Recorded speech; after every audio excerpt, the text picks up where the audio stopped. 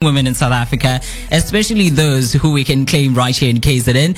And who am I speaking of? I did promise you that today on the show, we'll be chatting all things the silver screen with a woman who has graced our silver screen since 2009 on SABC2 on Muvhango, playing Pearl there. On 2013, she went on to play a character that's named Layla on Intersections. She went on 2014 back to SABC1 on Uzalo as Sindisiwe. 2018 until 2020, she was on Isidingo portraying Lungi Biela. And right now, she's about to go back to SABC1 as of tomorrow. And who am I talking about? It's none other than Joanne Reyneke. Joanne? Hi, how are you? I am very well, thank you. How are you?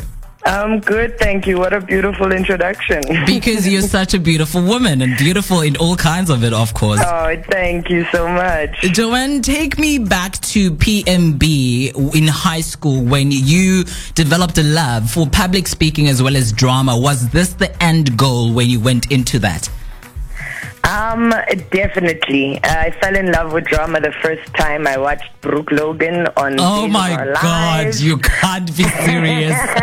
Absolutely. I was always a big Taylor fan, but there's something that Brooke did that I was like, okay, maybe this is what I'm going to do in my life. And then I was lucky enough to have an amazing drama teacher when I went to high school that made me just fall in love with the subject. And the rest is history.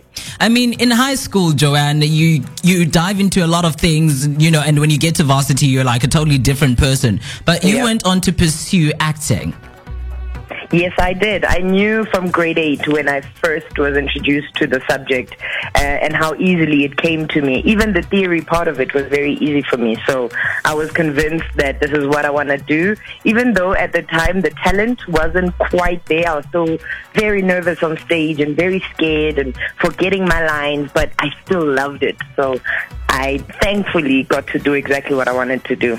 Joanne, you are famous for playing Pelham Julie on Muvhango's SABC2, who was a very inquisitive journalist. I mean, receptionist, if you ask me. Yes. And that's where I got introduced to you. I mean, that's when you went on TV for the very first time. Am I correct? Yes.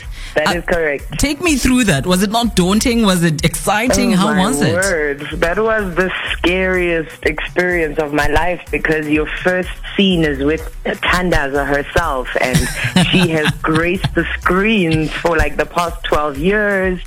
And you are this little girl from Pietermaritzburg who never thought she'd get here. And I could barely listen to the director tell me when to walk, where to walk to. I'm just glad I even got through it. But she was very graceful in holding my hand through it and guiding me and telling me to just calm down, enjoy the experience. I've got the job already, so the hard part is over. I mean, the rest is history because after that you've been on so many programs on our television, which sort of led to you, being nominated in the SAFTAs and also went on to win one. Tell us about that one. Oh, I was so shocked because if you remember back when I won for Broken Vows, I was nominated against two giants, and I was literally just happy for the nomination and to get to go to Sun City and to get to see these celebrities like up and close. As for the win, that was a cherry on top. I was not there for the win. I was very taken aback, but I was so grateful because it meant that the right people are recognizing my talent, and it was very flattering. Joanne, you've been on SABC1 before, and now you are about to make a debut back onto SABC1 as of Thursday. Tell us about that. It is very exciting. Very, very exciting. It's bucket list type of stuff. Growing up, I've always had a couple of shows. Ooh, okay. How far are we with the bucket list?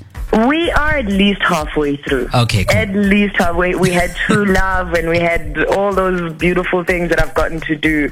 And Generations was definitely on the list. And acting up against the famous and wonderful Jack Mabaso himself, Uvusi. Yes. That is the real competition. And yeah, I've had to step up my socks with this character.